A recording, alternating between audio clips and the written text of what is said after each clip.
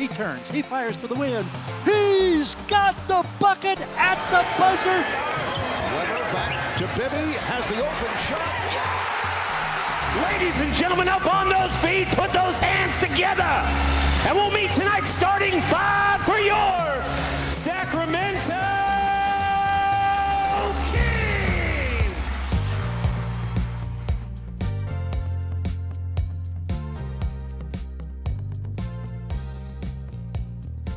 Welcome to the Kings Beat Podcast. I am James Ham, your Kings insider for ESPN 1320 and the Kings Beat. Joining me, Mr. Brendan Nunez from the Kings Herald and the Kings Pulse podcast. If you're not listening to the Kings Pulse podcast, make sure you are. Like, Brendan's doing some really good work there. Brendan, what's going on, man? Not too much, James. I appreciate it, and always good to talk to you, man. I wish we were talking under circumstances that was a big win yesterday in New Orleans, but it is what it is. That wouldn't be talking Kings basketball then. It's true. That's true. Yeah, this team has a way of letting you down. Whoever it is out there, they let you down. That's what they do. Let's cover some bases. Number one, if you're watching on YouTube, we're like dangerously close to 1,000 subscribers. So give us a subscribe, and give us a thumbs up, and leave comments. Like, the comments have been really good. I've been enjoying. I haven't had a lot of time to get in and start responding to comments, but leave comments. I think it's really cool that we're kind of building a little community there, especially on the YouTube side. Anywhere else you're listening, just give us a rating and review. That would help us. Let's see. Kings Beat merch is being shipped out today. So for all of you who have already bought stuff, I have been... Brennan, I'm old. Brennan, like, when you go, you like, you know what, I'm going to sell merch. You're like, what does that exactly mean to most people? Like, I had to, like, buy this little tiny printer for labels, and so I had to wait for that. I had to buy bags. I had to buy a scale. Like, I had to sign up for Shippo. Like, there's all of these things that you just don't think of. And so, it's you're getting all your merch, and I expedited shipping. I paid extra to make sure everyone's getting their stuff as soon as possible. So you should start seeing your merch roll in the next day or two. Do you have the shirt you're wearing available now? I don't have the shirt I'm wearing.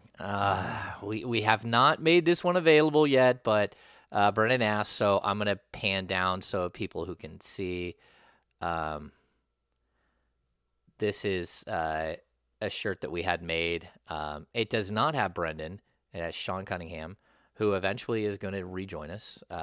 But yeah, it's a fun shirt. We're probably going to do limited production of these at some point. We'll throw them up on the Kings Beat merchandise shop, and then I'm also going to throw this out there because I'm excited about all this stuff that I just did, all the shipping and all this packaging and all that stuff. I need to do more of it now. So if you guys want to discount KB Podcast, like Kings Beat Podcast, capital K, capital B, capital P Podcast, I'll put it down below, is a promo code for our merchandise shop, gets you 15% off your next purchase through the end of March. So there's that. Brandon's got a sweatshirt on its way. He's got one of the white ones coming. I'm excited to see Brendan like all fired up wearing the I'm looking merch. forward to it. Yeah, I know. Me and Sean are gonna have to go to Yard House all in uniform. In uniform. That's right. That's awesome. Sweet. Outside of that, make sure to become a premium subscriber on the Kings Beat. We're gonna set up a happy hour for later this month. But it's coming soon, and so we'll make sure to get on that. We'll have another guest. It'll be good stuff. It'll be fun. Outside of that, this is like the Kings have a way, Brennan, of just punching their fans in the face, and I feel bad for Kings fans because you get to these moments where, and this has happened the last couple of years. It's not like this team is always just completely out of it and they have no chance. There are games that matter, and there are games that matter. Like even last year and the year before, like the bubble, this team was in the bubble. The first game in the bubble mattered. They got punched in the face and then fell apart in the bubble. This last season, I think they had a game late in the season where they had to beat the Spurs. They didn't beat the Spurs, which is typical. They always lose to the Spurs when they need to win.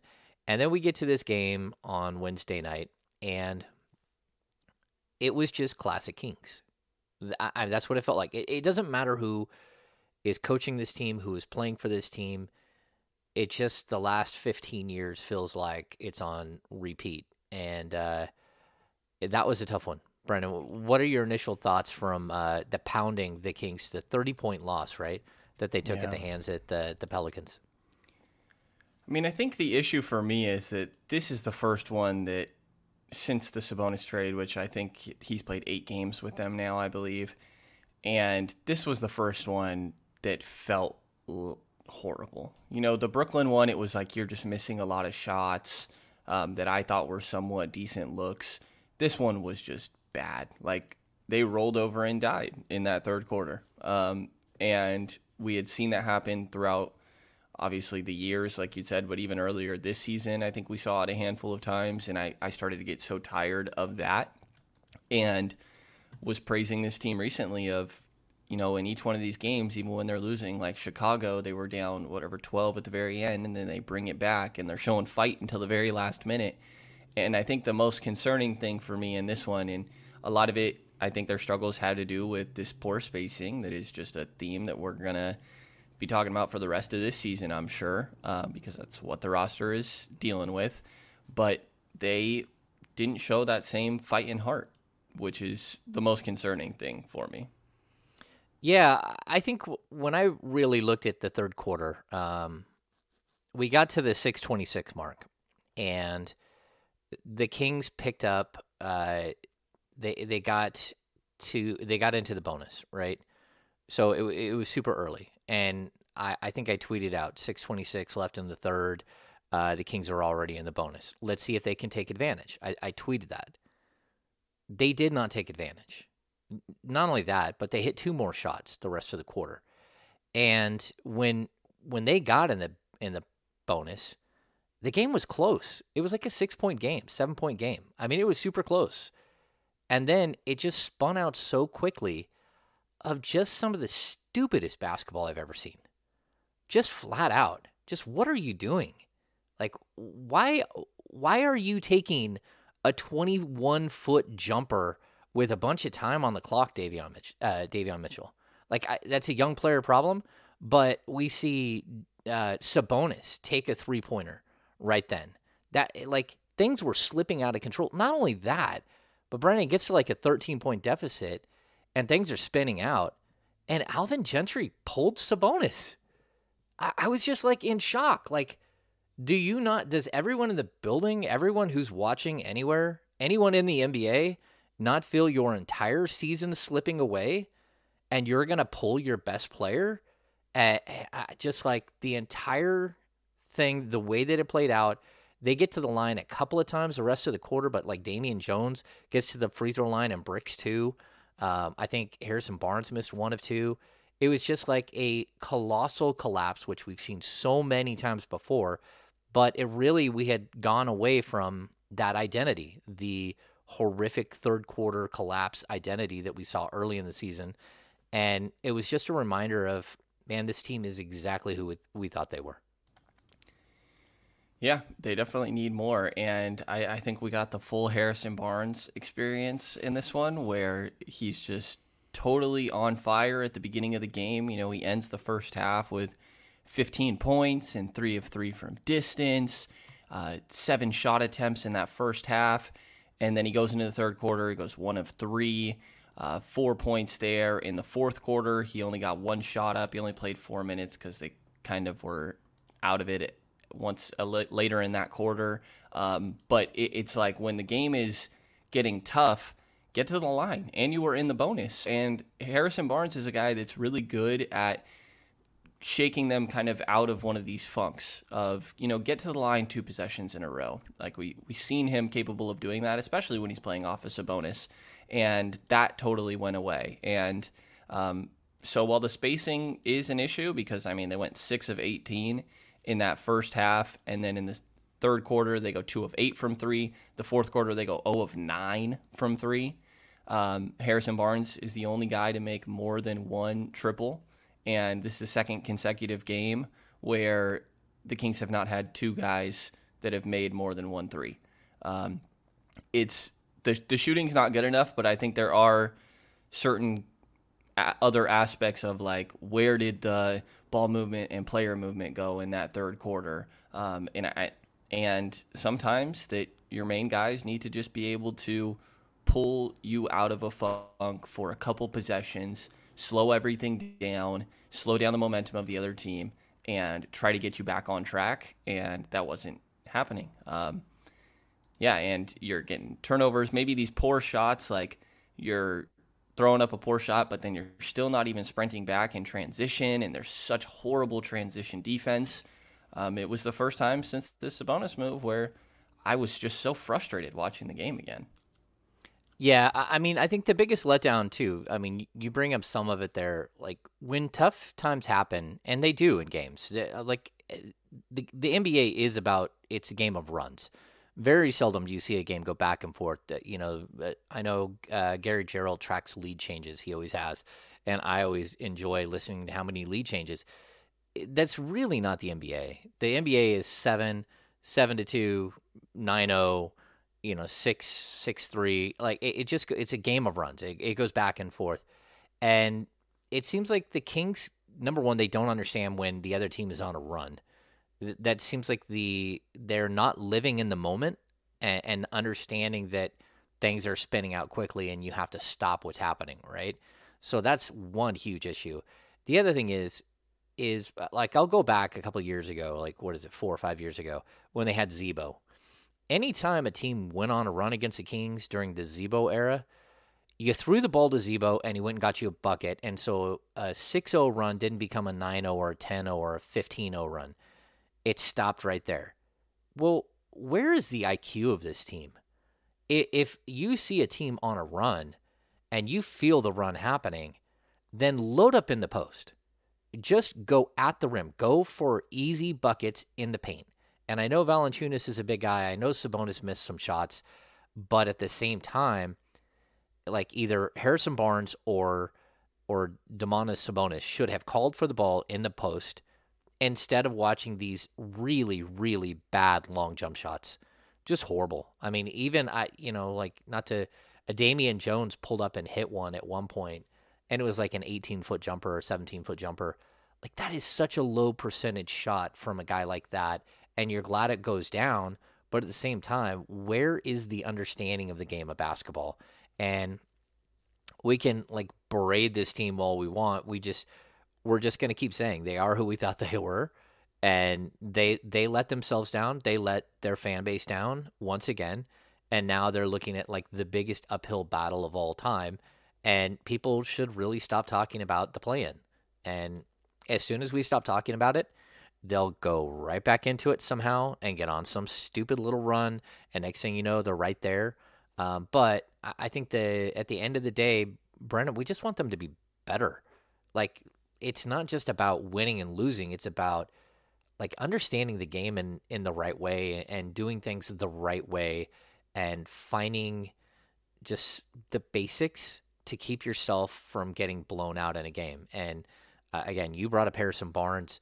I think Harrison Barnes is like a classic.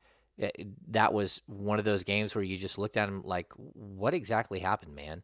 He had 15 points in the first half. He was so incredibly good. He finished with 19 points, and I think he hit one more shot the rest of the game. He didn't shoot enough. He didn't hit enough, but he didn't shoot enough, and he just was a non-factor in a huge game. And people can berate and get on De'Aaron Fox for he kind of had the same thing where he had a big first half. I think he had 17 in the first half, and he ends up with like 25. But what he did to Brandon Ingram in the third and fourth quarters, like, all right, there you go. Like, at least he had a reason for his numbers going downhill, and that was because he was trying to stop a dude who has like 6 inches on him in height and probably, like standing reach probably has a foot on him. And I thought he did a spectacular job of fighting, whether it always worked or not. I just know that that Ingram had like 24 in the first half, and he finishes with what? And he's in the 30s, but he didn't finish with 48. And I thought that Fox really did play good defense. So I almost want to take him out of a lot of the equation and just say, like, where is everybody? It's hard to watch. Yeah, I think that Fox and Domas played well. I think that they're not – it's not like they're not a part of this conversation when we're, like, assigning blame, even if maybe that's not great wording because, you know, they are the 1 and 2 on this team. Like, I think that they could have done more, but to me, the issues that we saw last night were further than them. I think that they were a part of that, some of the low IQ shots, that they certainly were a factor in there.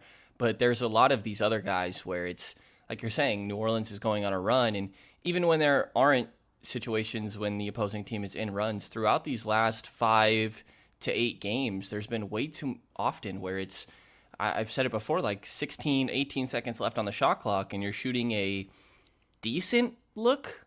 And it's just decent is not good enough when you have that much time to create a better look.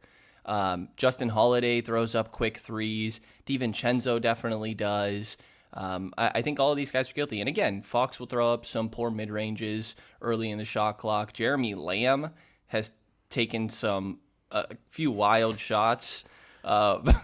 His floater is so weird, and it just looks horrible every time. But I'm still impressed with him. He still looks like a much better player than most of the players around him when he's on the court. Every time I'm watching him, I'm like, oh man, he looks competent. He looks like a solid NBA player. But he's definitely been better than I expected.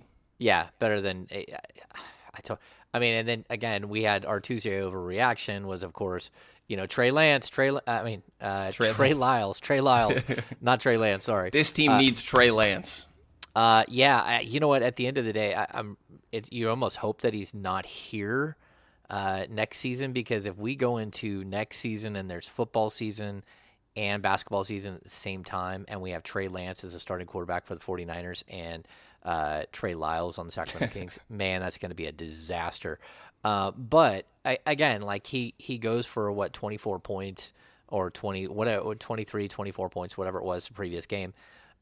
Hey, welcome back to earth, Trey Lyles. And like, he just couldn't even be on the floor. Like that's where we got to. And I didn't even like the start. Like, what were you doing with that as your start? I mean, Jackson Hayes is an elite long athlete playing the 4 for them. How exactly was Trey Lyles going to be able to stay with him? I didn't understand that in the beginning. And I know, like, you can't start a guy, have him go off, and then bench him, and then, your fans are just going to freak out. But between Justin Holiday and Trey Lyles, I think they were 2 for 9 from the field and ended with 9 points. 40% of your starting lineup did nothing. Nothing. Were absolute non-factors.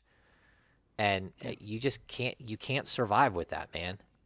And your 6 and 7, Davion Mitchell and DiVincenzo combined for 11 points on 5 of 18. They only hit 1 of 9 from 3 between them. And really, you need one of those two guys on from 3. Ideally, both those guys, obviously. But I think that most nights you can expect to have one of them hitting.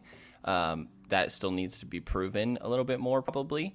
But I mean, yeah, it's all the other guys, right? And I think the issue and why we've seen this Kings team be so inconsistent last year and this season as well is that in partially due to their having subpar shooters get up a lot of shots, and that's just going to lead to some streakiness on the offensive end. But you don't have anything to fall back on the defensive end, where when you're struggling on offense, you're able to lock in and get stops, and then let that lead into your offense and transition opportunities and things like that. Like, that's what we saw going on for New Orleans. Some of it was poor shot selection from Sacramento, but they're getting stops, and then because of that, they're getting easy buckets on the other end. And the Kings are so good in transition, and the transition opportunities just disappear when the opposition's offense is so much based in transition, and you're not getting stops, and you're not slowing them down in the half court.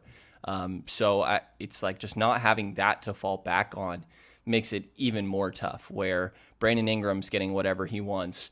And, like these lineups of Mitchell, DiVincenzo, and like, why doesn't Harkless play when there's a little bit of this struggle going on? Like, I'm not trying to say Harkless is the answer, but you're already struggling from three. I do think he's one of the better defenders on this roster. Like, I don't know. He's The Harkless 6'8" situation with is a weird. 7-foot wingspan, and that's the one guy that you have that might be able to stay with Brandon Ingram, and you just don't use him. I mean, I put it out at halftime. This looks like a game where, like, if you're going to make adjustments, you have to make an adjustment. That's it. Like, there has to be adjustments. The other teams make adjustments. It was a 4-point game at halftime. 4-point game, yes, 4-point game at halftime. And you lose by 30. One team made adjustments. The other one did not. And, Sabonis talked about it that, like, we weren't as prepared coming into the second half. And I know some people took that as a knock on Alvin Gentry. It's a knock on everybody. It's a knock on everybody from, the equipment guys all the way up. Like, that team wasn't ready. They weren't ready to play in the second half. Yeah, a mentality thing for sure also. Like, I think adjustments is part of that from the coaching staff, but mentality. I think he said that, New Orleans came out as the aggressors when we were the ones that needed to be. And that's a mentality thing. So, yeah, I mean, there's a lot. I mean, this team is who we thought they were. Yeah. They're a team that's incomplete. That's what it is. I mean, I think the frustrations that we had early in the season was that you had enough talent, but it was just, come on. Like, it's just no defensive effort at all. No cohesion at all. So when we saw those third quarter issues, this team was soft. I mean, there's no question. This team, the whole first half of the season, was flat out soft. So when they got beat in the third quarter, it's because one team was completely locked in and ready, and the Kings weren't, and because they're soft, they got rolled. We hadn't seen that during the Sabonis era. What we saw in New Orleans was more of just a complete mental breakdown. Like, I just thought that they never quite got their footing. Even when the game was going back and forth, even when they got in the bonus, all of those things, like, the game was still close. And then it was just an epic failure by everyone. Just watching it unfold, like, what are you doing? Like, how can you do that? So, again, I think basketball IQ is something that still needs to be addressed with this team. You need more basketball IQ. You need higher basketball IQ players. But you also need shooters. You need guys who are going to not go, 6 of 10 one night and 1 of 8 the next, or 1 of 5 the next. It's like we almost took Buddy Hield and just split him into thirds or something, and you're getting the same exact thing where one night he's on and you're living by it, and the next night they're not on at all and you're done. Like, you don't have a shot. And it's again, been 3 nights in a row of them not being on. Yeah, that's brutal. It's brutal. Let's see. We saw the Sabonis-Valanciunas matchup, and again, Sabonis missed a bunch of shots in the second half. Frustration. Multiple players collapsing on him because why defend the perimeter when no one can hit a shot anyways? So we might as well go down there and help Valanciunas out. But I love the battle, and that's something that we're going to see that. Watching Sabonis go up against Jokic and Valanciunas, these gigantic centers that have torched the Kings in the past, that have really beat up on the Kings. We looked what Valanciunas had 25 and 13 and a 24 and 13 against the Kings last season. That just, did Valanciunas have a decent game? Sure. But let's remember that that Brandon Ingram was on the biggest heater of all time, and at some point the Kings had to make some adjustments there. And so again, Valanciunas is going to get some points. He's going to get some points because he's going to clean up some boards and he's going to battle in the point. Either way, were you satisfied with what you're seeing in the Sabonis-Valanciunas matchup? Yeah, I mean, definitely. I think that these last few games, like you pointed out, Jokic as well, have really given us a good taste of what to expect from Sabonis defensively, where I don't think he's a difference maker, but you don't really notice him out there in a bad way either, which I think is for a guy that has his level of impact on the offensive end is a compliment. I think he's in the right spots more than often, and he's just kind of deterring looks. He's maybe gotten in foul trouble a little bit more often than I think we would like, but some of that has to do with like when they're blitzing rather than his help defense or anything like this. So I've been really impressed with him, and I will say that like while they were really they were quick to maybe call it in yesterday, and those poor IQ plays started happening a little bit quick, it didn't feel like they were bullied physically. And I don't feel like that's happened recently since the Sabonis acquisition. So at very least you have progress there where I'm not looking at the team and feeling like they're soft anymore. And the rebounding has been pretty good for this team as of late. They didn't do very well last night. I think they got out-rebounded by 12. But in the games prior, they've been keeping up in that battle. And I don't think we've had a game quite, maybe in a second half of yesterday, where it's like they're getting killed on the boards, as was so common earlier in the year.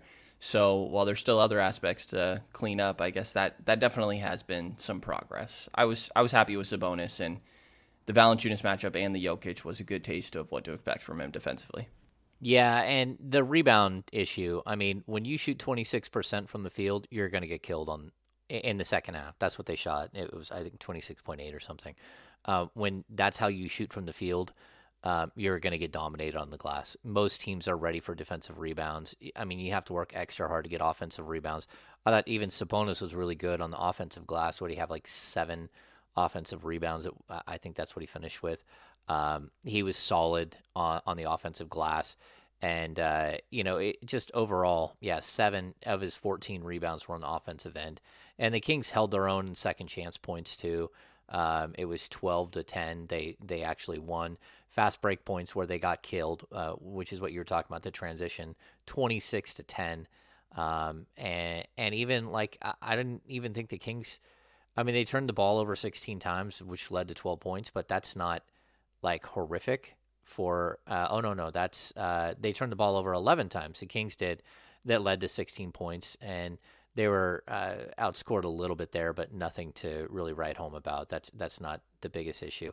And then, Brendan, we were talking about this before we got on.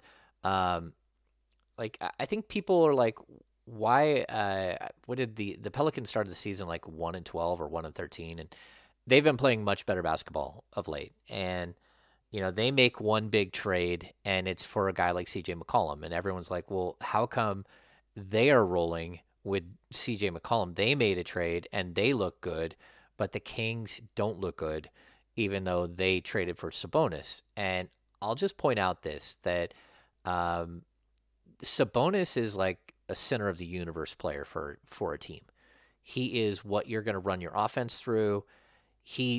You basically are taking your play style and completely changing it when he comes in the door. And so there's going to take a longer time to get an adjustment. There's an adjustment period, right? When you put CJ McCollum in, he's just a much more offensive version of what you already had. He's the floor spacer you needed. He's not the center of the universe. Brandon Ingram is the center of the universe there. And they do a lot of playing off of Valanciunas, and like that's a pretty solid team. But I'll also point out that New Orleans was playing much better before they made the trade. They had already climbed back in the race. They had just won 4 in a row right before they made the trade. They've been, I think, 4-4 since the trade.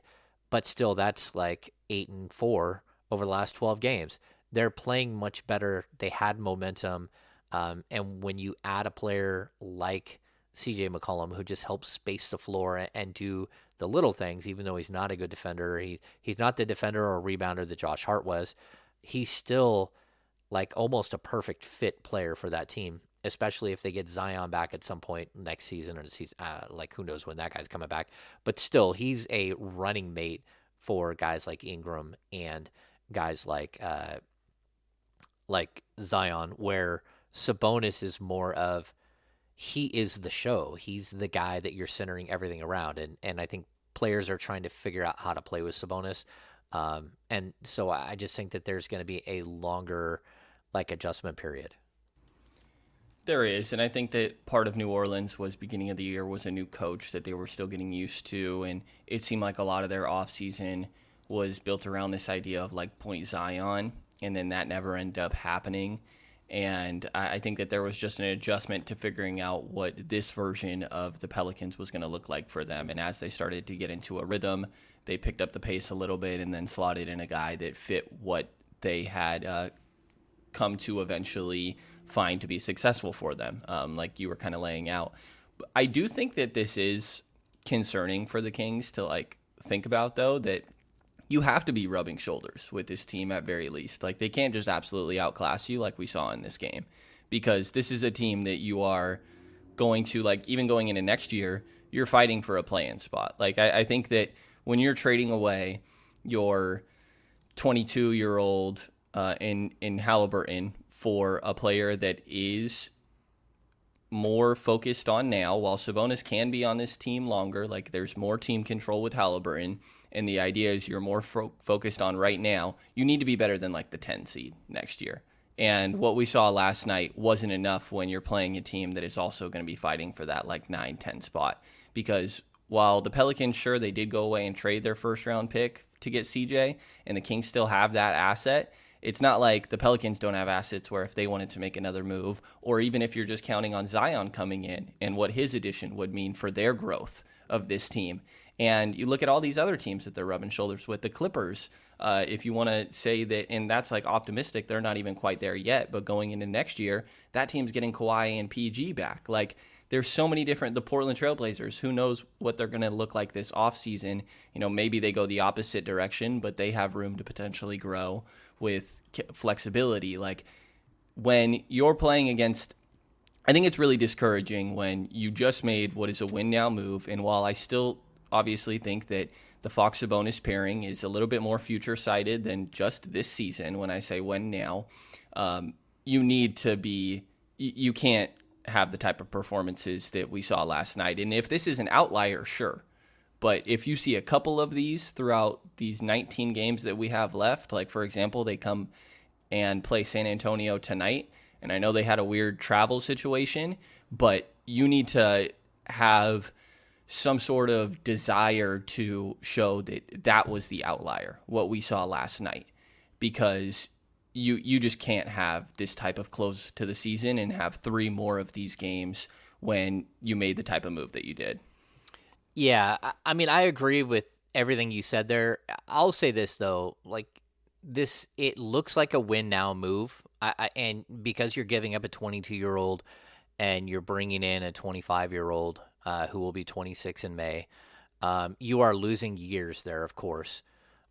But, like, I don't think you can look at any franchise in, like, a 2-year window.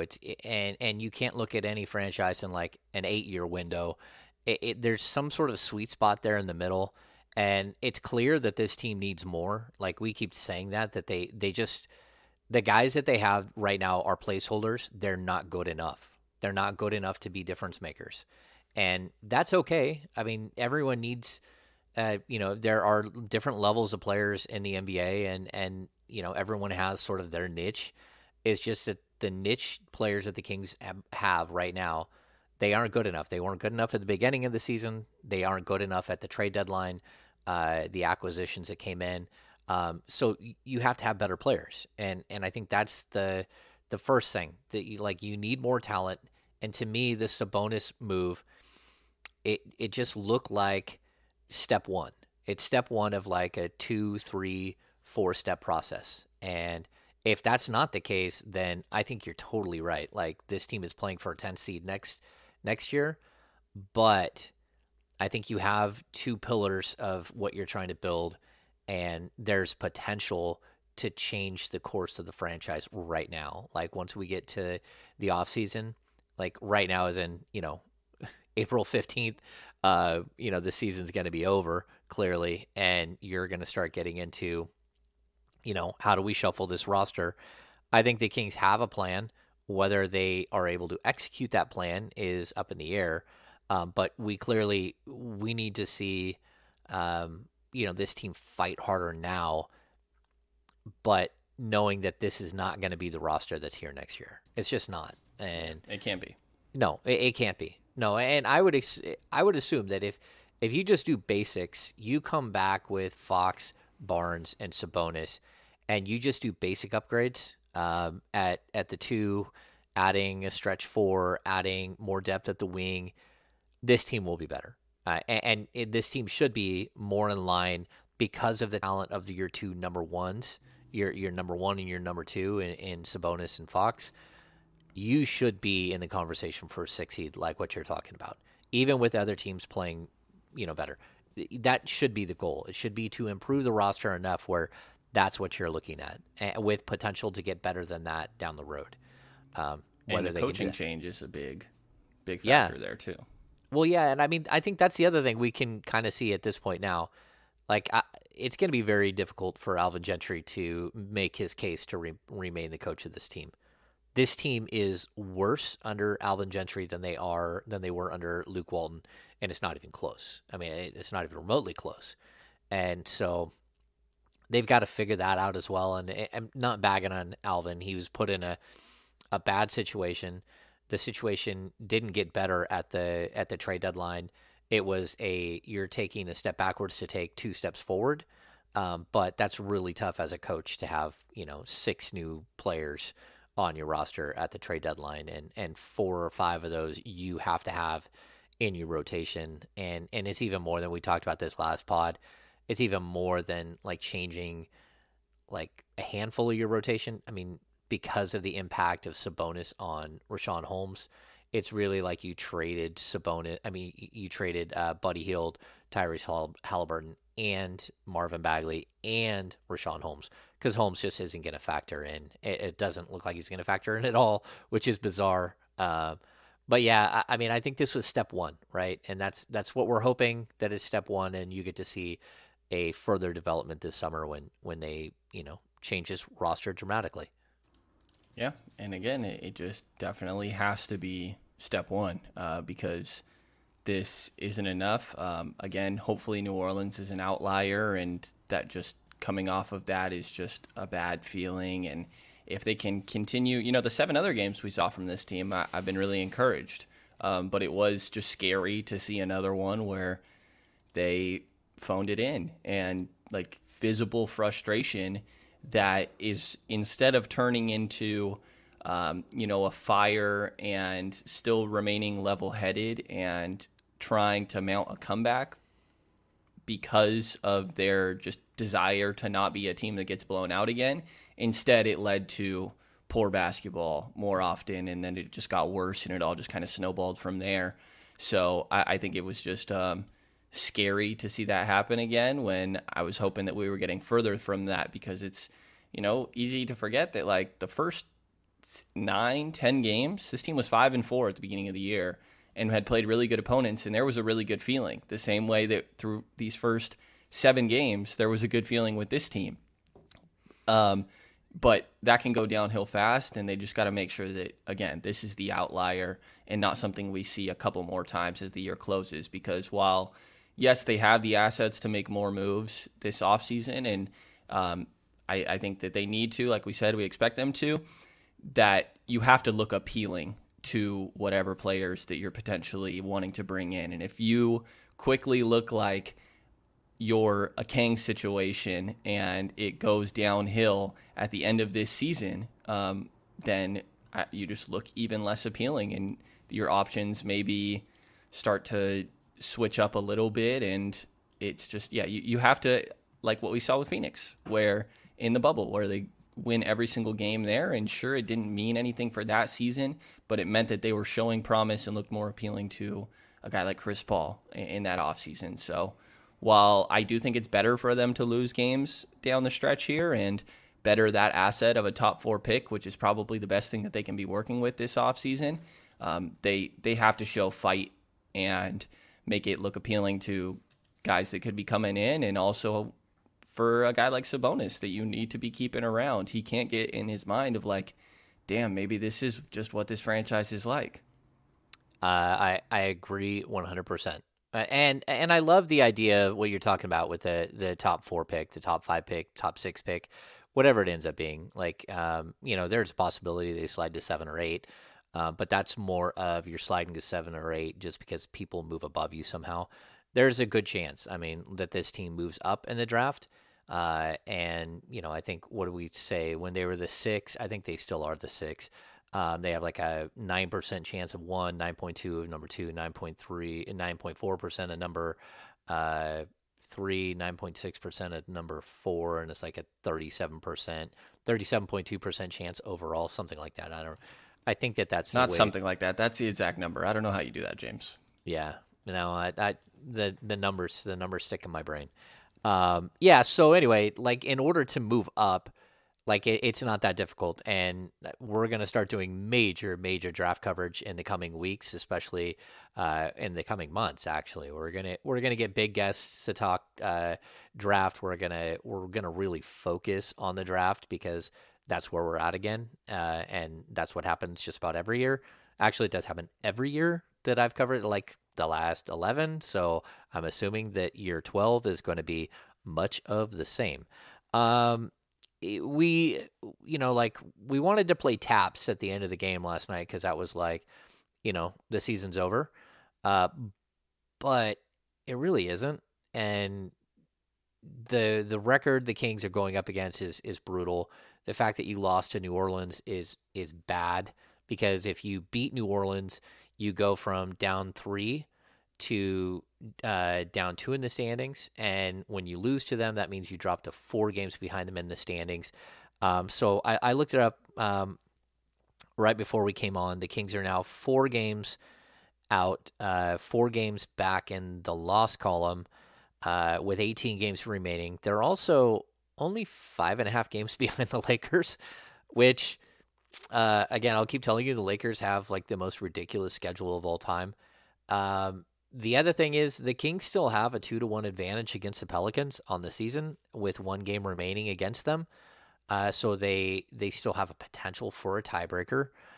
These are things that actually do matter, but they won't matter if the Kings go into San Antonio on Thursday night and get thumped. And I think that the San Antonio matchup is going to be, we looked at this 5-game stretch and said, look, they need to go like 4-1. They still have an opportunity to do that. Brennan mentioned it in passing earlier, but the Kings they waited at the arena for like 4 hours last night because their plane had a mechanical issue.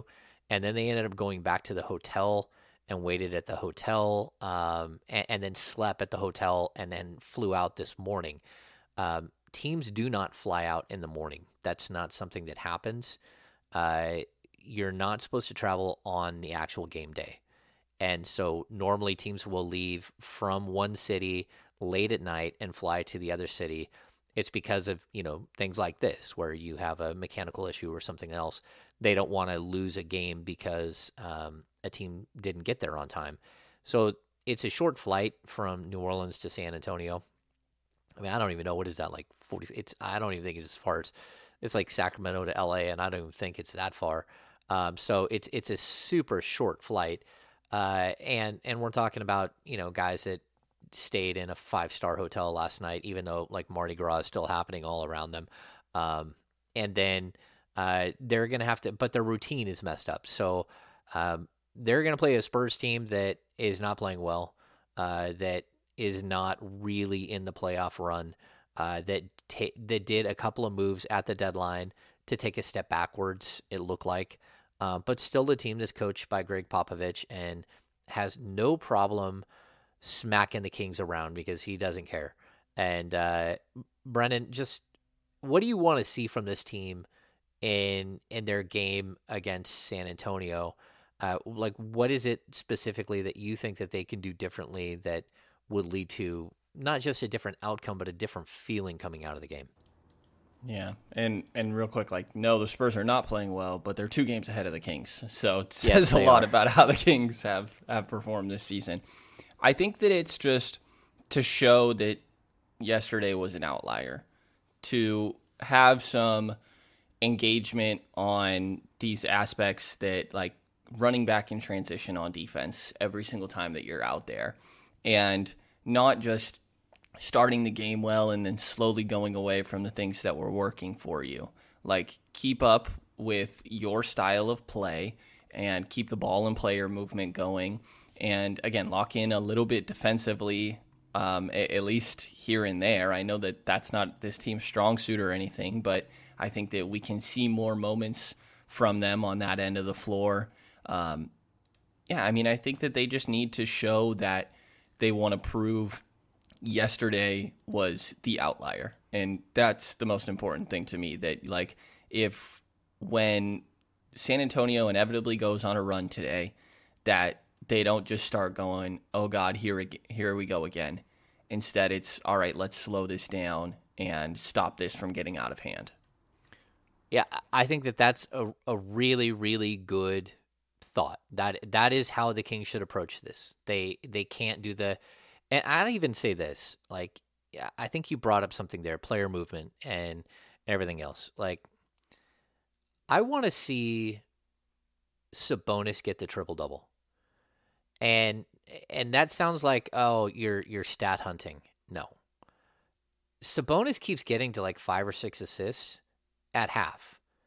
And he's so good, and the offense is so good, and everything is fun to watch, and everything is moving, and players are moving, and cuts and dunks, and like, it looks good. And then teams come out in the second half and they make an adjustment, and the Kings just stop doing that. They stop finding ways to feed Sabonis. They stop finding different positions on the floor. We've almost completely gone away from Fox and Sabonis on the left side, which I thought was absolutely brilliant and was working almost every single time. Where in the world did that pick and roll go? Where did that, like, why do you go away from things that work? And so I think the Kings struggle when other teams make adjustments. Like, make some adjustments for yourself. Like, go out there and play hard. But if Sabonis gets a triple-double, I guarantee you the Kings win. And it's not because, he's not stat hunting. It's because you're playing the game the right way. So why do you play the game the right way for part of the game, and then you stop playing the game the right way? Why do you start making bad reads? Why do you start taking bad shots? And I just want them to get away from that. And if that means that Sabonis and Fox and Barnes have to play 45 minutes tonight, and you just like lay it all out there. I don't want to have any more excuses for why you lost, because if you're allowing the 2 other positions on the floor to impact the win and the loss so much, then just let the like 4 or 5 guys that you're going to try to put out there, let those guys share the minutes of two positions. And if they can't come through, then that's on them. But I think the trio of Sabonis and Fox and Barnes, they've done enough in my mind that their teammates are letting them down. And that can't be the way that this game goes tonight. Go out there and play hard. Yeah, I'm absolutely with you. And I think that, like, I personally would like to see more Davion Mitchell. I think he's a guy that probably takes some of these low IQ frustrating shots less than most. He's not the guy I think of when I'm talking about that. I think that he has his moments, but more often than not, I feel like Davion plays within his role and himself and how he's comfortable, and he's a difference maker on the defensive end. And his minutes have fluctuated a lot recently. It's been kind of weird. And I think that against a team like San Antonio that really struggles to score in the half court, where try to throw out, there's lineups that this team can make where they're good on the defensive end, which I don't think was quite the case before. And if you're struggling and you can't make shots, then put guys out there that maybe can't make shots at a better rate, but at least they play some defense. So, I would like to see a little bit more Davion. I think that go to Harkless if you're not hitting shots. Like, maybe that's counterintuitive, but get something on the defensive end. I understand what you're saying. Yeah, get transition opportunities. DiVincenzo's really frustrating on offense, and I think that he tries to maybe be the hero when there's some opposing runs going on a little bit too much. But he's a difference maker on defense. He's good at getting in passing lanes and kind of mucking up the game and getting you transition opportunities. Like, try to fall back on your defense a little bit in some of these games. And I think that especially when you're not hitting shots. And I think that San Antonio is a good opportunity to do that when they're a team that struggles so much in the half court on offense. Yeah. The DiVincenzo thing, he's on our list of people to talk about in the pod today. And I like waver back and forth between being intrigued by him and being so frustrated with him. I like literally like can't handle it. He's one of those players that kind of leads you to that. But if I can see him as like, I like to give baseball analogies, and, you know, I think there are catalyst players in baseball that do things that change the game, like totally. And, you know, I think Jose Altuve is like the ultimate catalyst player. Like he does things all the time. And I think like Dustin Pedroia used to be that way as well. They do things that often don't show up in the stat book, but sometimes they do. You know, the A's traded for Sterling Marte and was like, holy cow. Like every time he gets on base, he's on third. You're like, how did he get over there? Just like stolen base. But even still, I think a guy like Laureano is a catalyst player where he makes some throw that no one saw coming and guns somebody down in just some egregious way, and it changes the entire momentum of the game.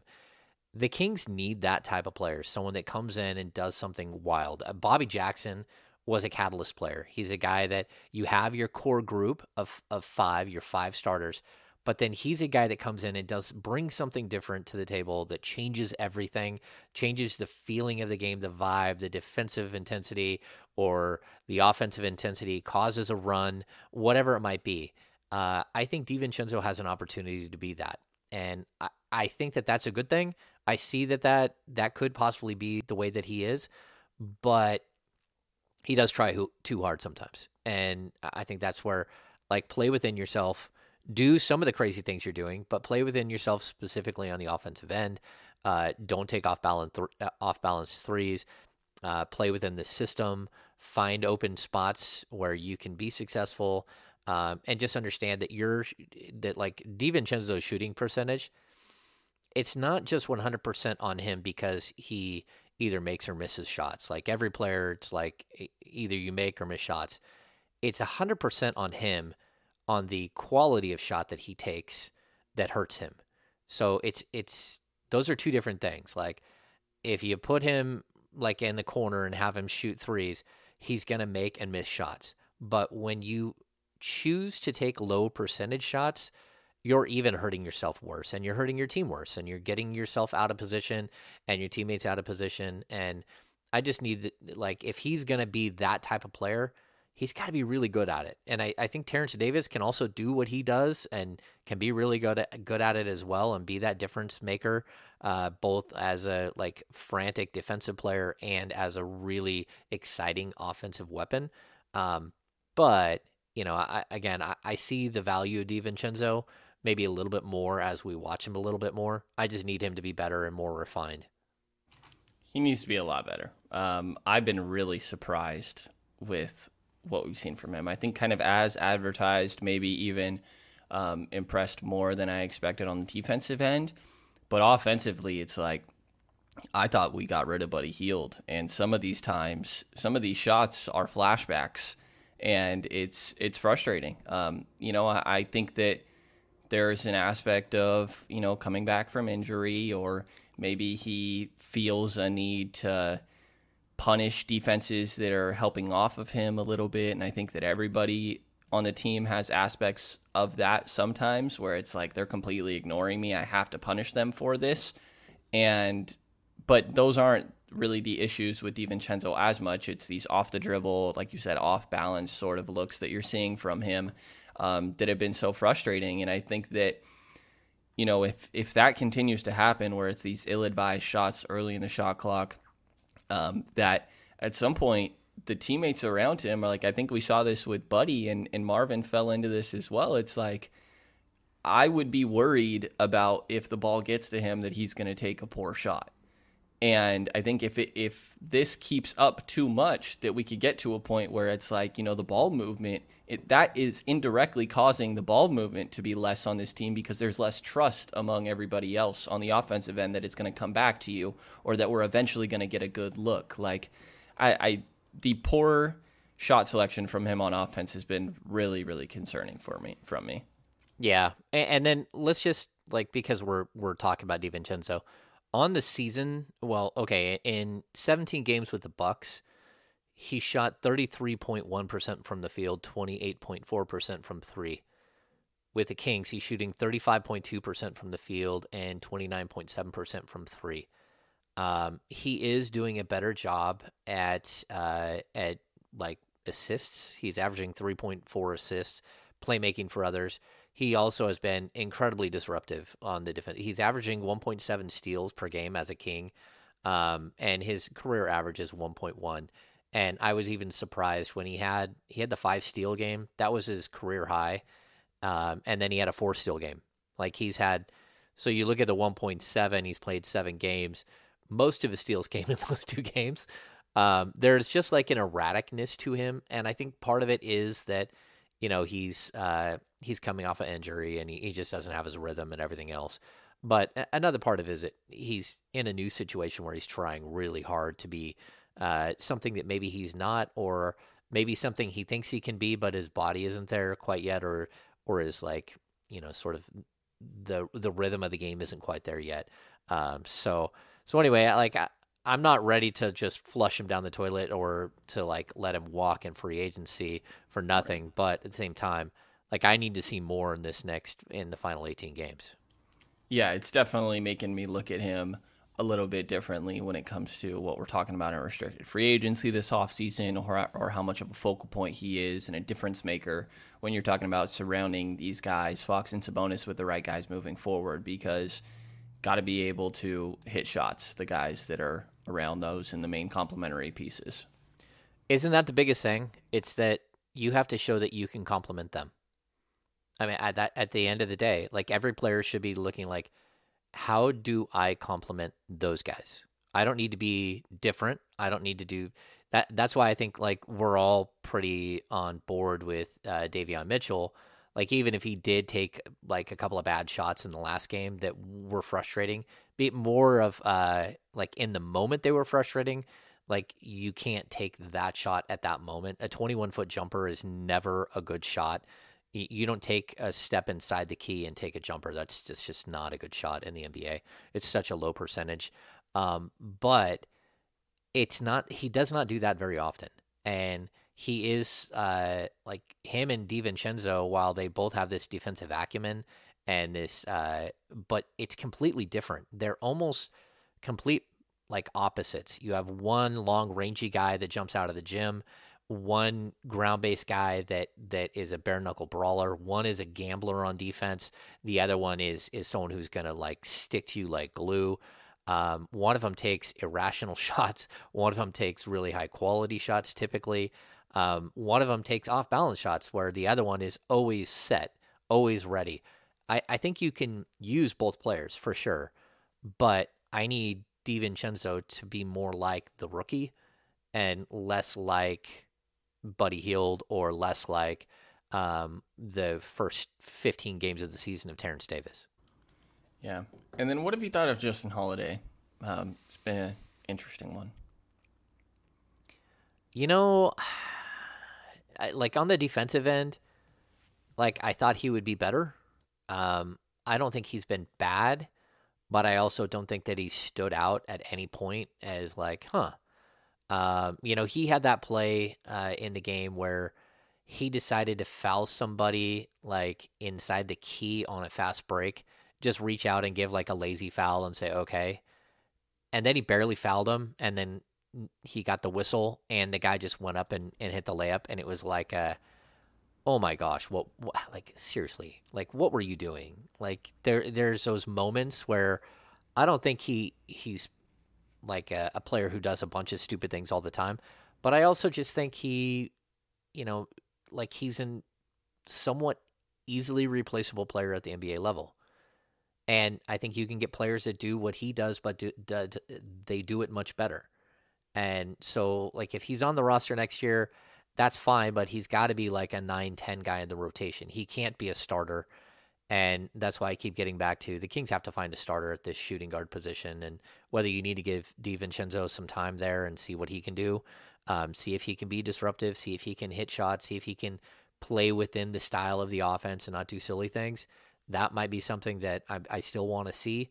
If not, like I think right now, strangely enough, I think Davion Mitchell probably gives you the best chance as a starter next to Fox this season. And like that's, to me, that's not a great thing, because I do think he still has some limitations. But it's not that I dislike him. He's a young player, and he just doubled up on his college season, the most games he's ever played in a season by twice. And, you're going to have some ups and downs with a rookie. But I still think at this point, he's probably your best option. He's probably your most consistent shooter, your most consistent player at that position. And I think Alvin can make a lot of moves here, but one of the major ones he has to do is start trying other things at the shooting guard position, because I think Justin Holiday he's fine. I thought he would be a little bit more like Garrett Temple, and he's not as good defensively as Garrett Temple. And he's so erratic with his shot. Even when he does have good shots, he's not hitting them all the time. And so, I think there's an issue there as well. Yeah, I think that defensively, he doesn't really stand out in a great way, but he doesn't stand out in a bad way either, which I think I'll take on this team, weirdly, from where they're starting. And then offensively, like, he's a guy that I would like to have around as, like you said, like kind of like the 8th, 9th guy next year. I do wonder if, like, offensively, some of these shots he's getting up, because he is absolutely guilty of taking some of these really poor shots early in the shot clock that are just like semi-decent looks from three, whether it be like on pin downs from Sabonis or handoffs.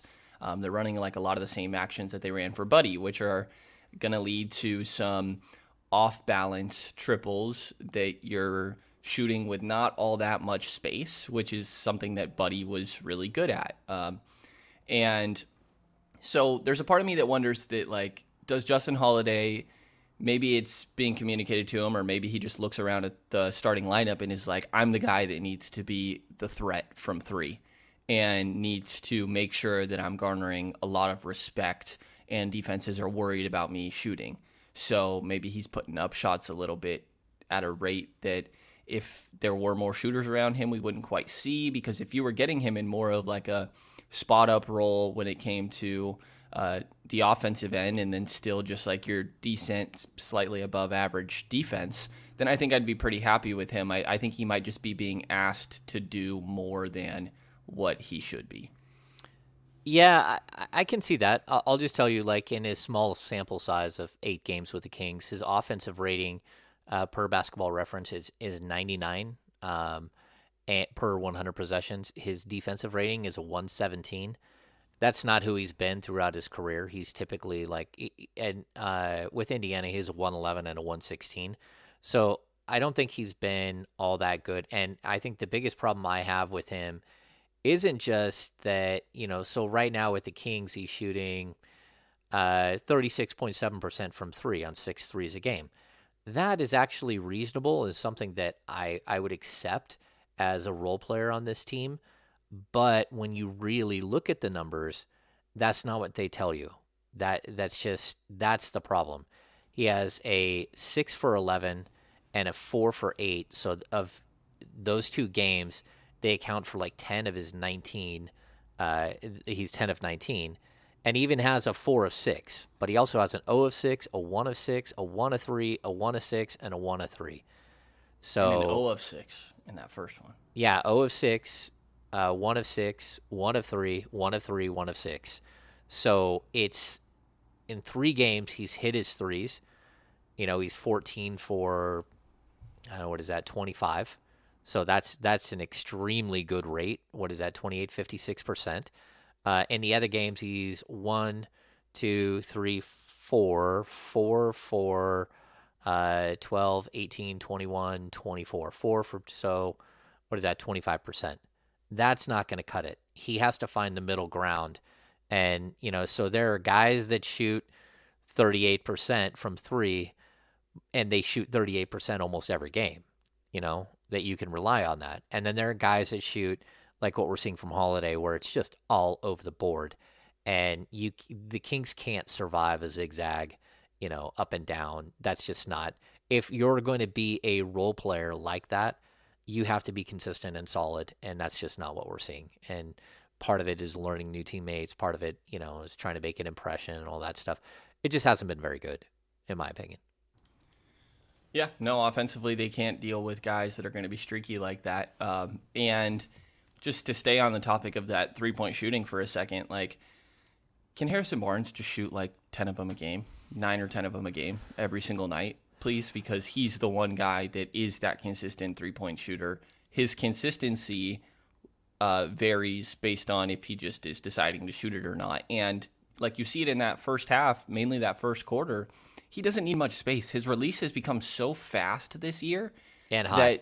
And he's such a good three-point shooter. He gets it off so quickly. He can get that shot fairly often. Just shoot it more often. Like, Gentry talks about it all the time. Like, he shot 3 the other day, and we heard Walton, I think his target was like 6 earlier this year. Gentry's come out and said he wants 8 or more. Like, they've been very blunt that, like, we want HB to be shooting more. And I think it's obvious why. Like, that's the one elite three-point shooter on this team that does it consistently. Just get the shots up. Yeah, he's shooting 41% on the season, and he's shooting 4.7 attempts per game. And I think the problem that I have the last couple of weeks is that, like, even if you look at the Pelicans game, just that game specifically, I don't remember Harrison Barnes passing up any shots. I don't remember him passing up any 3-point attempts. Why is he not getting the ball? Why is he part of, is it just like something in the system that's causing him to not get additional shots? Or is it that he's not calling for it? Is he not being more aggressive? Is he not cutting to the hoop harder?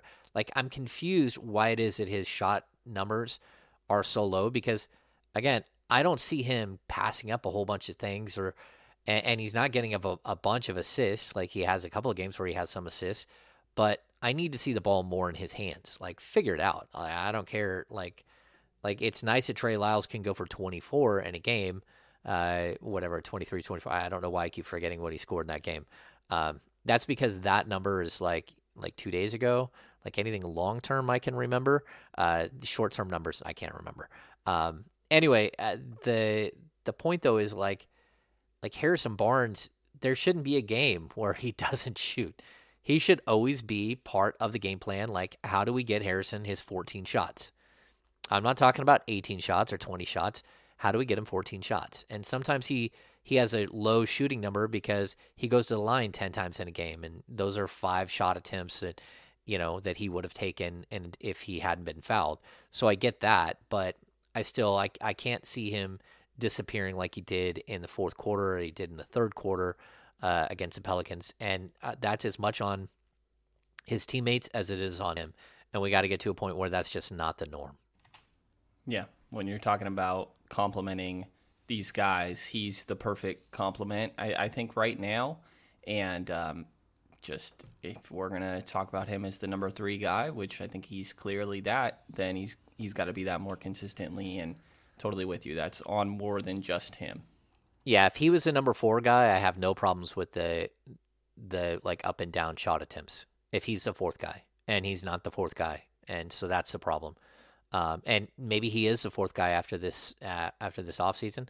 Maybe he's not in Sacramento. We don't know.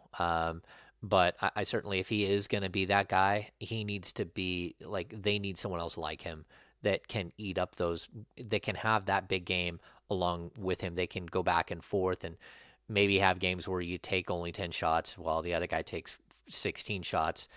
But you need to have some balance there where he's taking more of the load. All right, so we've gone through. We beat this game to death because this was such an important game. That's for sure. And, we always have to get to the business of basketball. Brendan, are you ready? I am. You're ready. Me and Sean have talked about this in the past. I don't think we did like our first game. But that's what we're going to do. What is first game you ever went to, any sport, like I'm not talking about high school or something like that, but unless you saw something absolutely incredible. But what's your best sports memory, your first game? My first game I remember going to, and I think that there's like, games I went to that I had to saw pictures of that I don't remember, like an old Candlestick game or something like this for the Niners. But the first one I remember is definitely a Warriors game. I think before We Believe, and I'm sure it was a Monte Ellis-led Warriors team against the Clippers that were horrific with, like, I think it was Corey Maggette was the guy on that Clippers team at the time. And I remember I made signs. Me and my sister made signs. And there was, I remember prior to the game, the lady behind us whispering to her friend, like, God, I hope these kids aren't annoying and, like, holding their signs up the whole time. And it just, like, made me not raise my sign the entire game. So shout out to that lady for ruining all my hard work on that sign. But yes, it was an Oracle Arena game that I don't have a great recollection of what happened at the game. It's probably the best seat I've had prior to like being media at a game. But yeah, Monte Ellis Warriors and Corey Maggette Clippers. It's about as peak basketball as you can get. It's funny. Brendan is so young that I remember I was at the game when the Warriors traded Monte Ellis. And Mark Jackson got emotional, like started like tearing up in pregame while we were talking to him. It happened, like Monte Ellis was on the court warming up, and the news broke that they just traded him for Bogut, and it was like this horribly like shocking moment. The Kings, it was at Arco, and just they were playing the Kings. This wild moment where they were playing the Kings, and I was media, I was covering the game, and it just went like really, really sideways, really quick, like. What in the world just happened? Like, that was the first time I'd seen that. Like, now we've seen it, like Corey Joseph gets pulled off the court or whatever. And like, oh, Corey Joseph's gone. See ya. But that was one where it was like, ooh, that was your guy. And Monte Ellis was an interesting guy to cover, like as visiting media, because I don't know him that well, but like the way he carried himself was always intriguing to me. And like the juxtaposition with him and Steph Curry was just like, oh wow, like just completely, just the way they carried themselves was so different. It was interesting to watch. My first sports game, like I'm old enough that I was huddled around the TV with everybody else when Dwight Clark made the catch, but that was at home in like the 1981 NFC Championship game. And then I remember them going and beating the Bengals, but again, I wasn't there. My first game, I have a bunch of boy cousins. So I like at one time I had 31 first cousins, which is like some people go, oh wow, that's a lot. But on my mom's side, there's quite a few of us, and we're all around the same age. And one of my uncles decided to take us to a game. So I think there was, let's see, me and my brother, 5 of us, 5 boys, and then my uncle was driving, and we went to an A's game. And the A's had just won like 15 straight, and then they lost the day before. So we were hoping to see like this huge run, and they were playing the Detroit Tigers for a day game on like a Wednesday, which is like, as a kid, that's the best, because the sun's out, you're like enjoying yourself, you're having a good time. It's Oakland, so there's no one really there. Again, they were playing the Detroit Tigers, and both Alan Trammell and Lou Whitaker came over to the side and signed I think I had a Lou Whitaker card. I didn't have an Alan Trammell card, but I got him to sign like on this little notepad I had. I walked over to the A's dugout in pregame, and Mark McGwire was there, and I had an 87 Topps Mark McGwire with like the wood border, and I leaned over the dugout, and he took the card and signed it and gave it back to me. And I had a similar situation where some a-hole lady goes, oh, you ruined the value of that card. Like, seriously? Like, I was like, come on, lady. Like, I was young. Anyway, my uncle made us leave early, which I will never leave a game early ever again because of it. The A's were up, and I think Detroit came back on and scored 8 in the 7th and beat the A's. And so anyway, we were listening to it on the car ride home and just distraught that the A's were losing after we left. And again, my kids know we don't leave games early. My wife knows we don't leave games early. It's never going to happen because that was my first game. I left a game early with some family that I went to, and we listened to the radio on the way home. I think we left probably bottom half of or in the intermission in the 8th, right? Intermission's probably not the word. I do not watch baseball, if you can't tell. Yeah. Just between innings. Yeah. Yeah, there you go. So I remember on the car ride home, it was like, well, we might as well turn on the radio just to see how it ended. You make sure. And the Giants hit a grand slam to tie it and send it to extra innings and ended up winning it. That was a tough one to hear on the radio. Yeah. It's fun. We talked about this.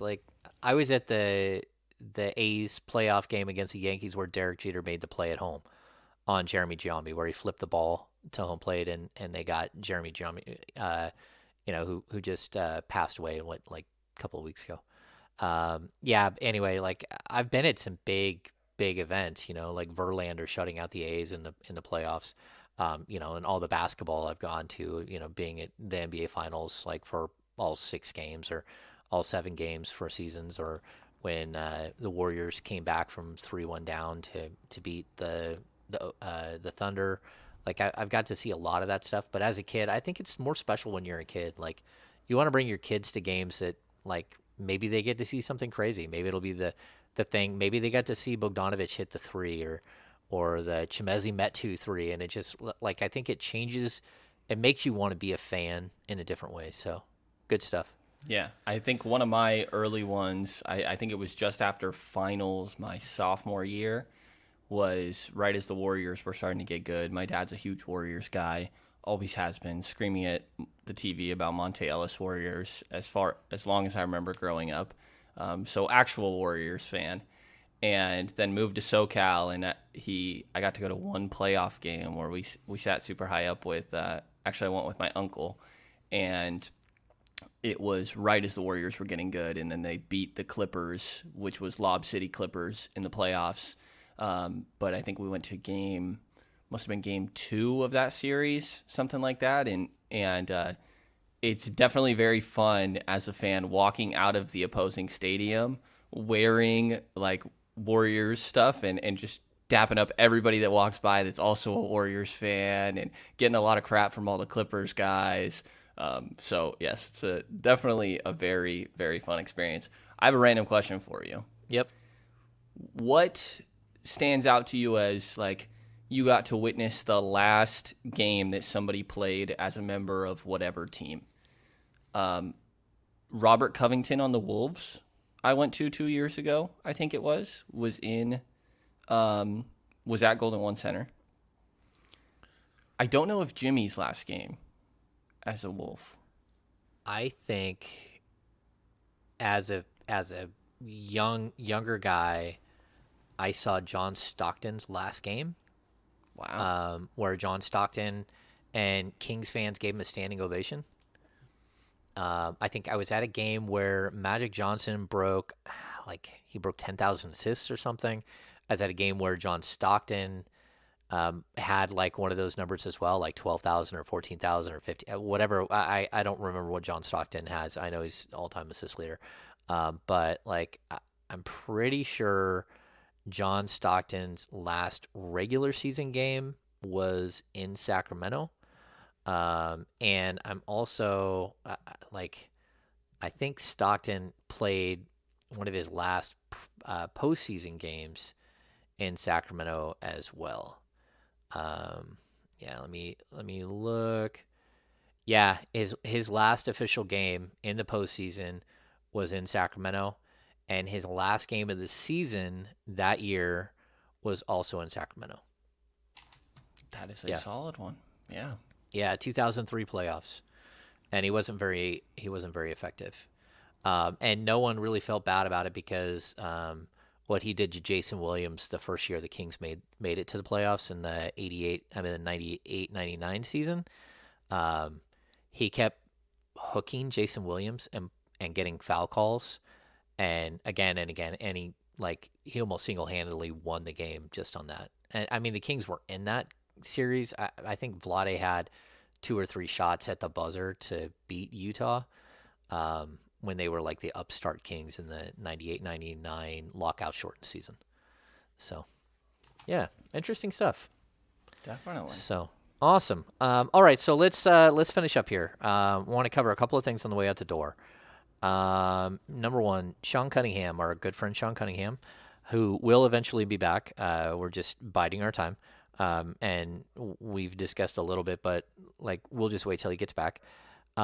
He tweeted out last night that one of the Kings players and maybe multiple Kings players are taking care of the funeral expenses for the 3 young girls that were shot and killed by their dad at a Sacramento church, as well as I guess it's a family friend that was there acting as a visitation intermediary to while the dad had some sort of visitation. So the word on the street is the Sacramento Kings player or players, and that's probably going to be anonymous because a lot of these guys like to do that. They're going to take care of the funeral expenses. So that's a big thing, Sacramento community. Outside of that, I want to give a shout out to my guy, Ali Thanawala, who is an incredible editor and writer at NBC. He just went through a nice little surgery and has some healing up to do. And big shout out to Ali and nothing but well wishes. And outside of that, it's going to be a wild couple of days as the Kings try to figure out if they can buoy themselves after getting thumped. Can they bounce back? Brennan, do you have any final thoughts? I do not. I'm excited to get further into draft coverage. I didn't go crazy with it last year. I still probably did about a top 20, but the year before, I think I ended up going 45 deep or so, and I'm excited to get pretty deep into it this year. During the pandemic, was it the first year of the pandemic? So is that 20? Okay, I did 23 mock drafts for NBC. I've done mock drafts for a long time, and I have draft Bibles. My first draft Bible was the Zydrunas Ilgauskas draft, which is really, really a long time ago. Jeez. Yeah, I had to print it out on a Daisy Pinwheel printer. I had prospects, every single prospect. I love the draft. I love studying the draft. I've already started my film watching and stuff like that, and I already got some of my favorites. And but we'll be ready. We'll be ready here, and we'll get some crazy guests too to come in, and that's always fun. Get different angles on the draft. I always enjoy that part of it, and we'll just keep building on the conversation. All right, so let's see. Just cover our last bases. Kings Beat merchandise. If you already bought, it's on its way. If not, you want to go to the shop, and which you can find in the description on YouTube, but also you can find it on the Kings Beat. KB Podcast, capital K, capital B, capital P. KB Podcast gets you 15% off your merchandise. Outside of that, make sure to give us a subscription. Make sure to give us a thumbs up. Jump on board with Kings Beat. Get yourself a premium subscription because the next happy hour is probably about a week or two away, and you're going to want to be part of that. So for Brendan Nunez from the Kings Herald and the Kings Pulse podcast, I am James Ham. Thanks for tuning in. We'll see you next week.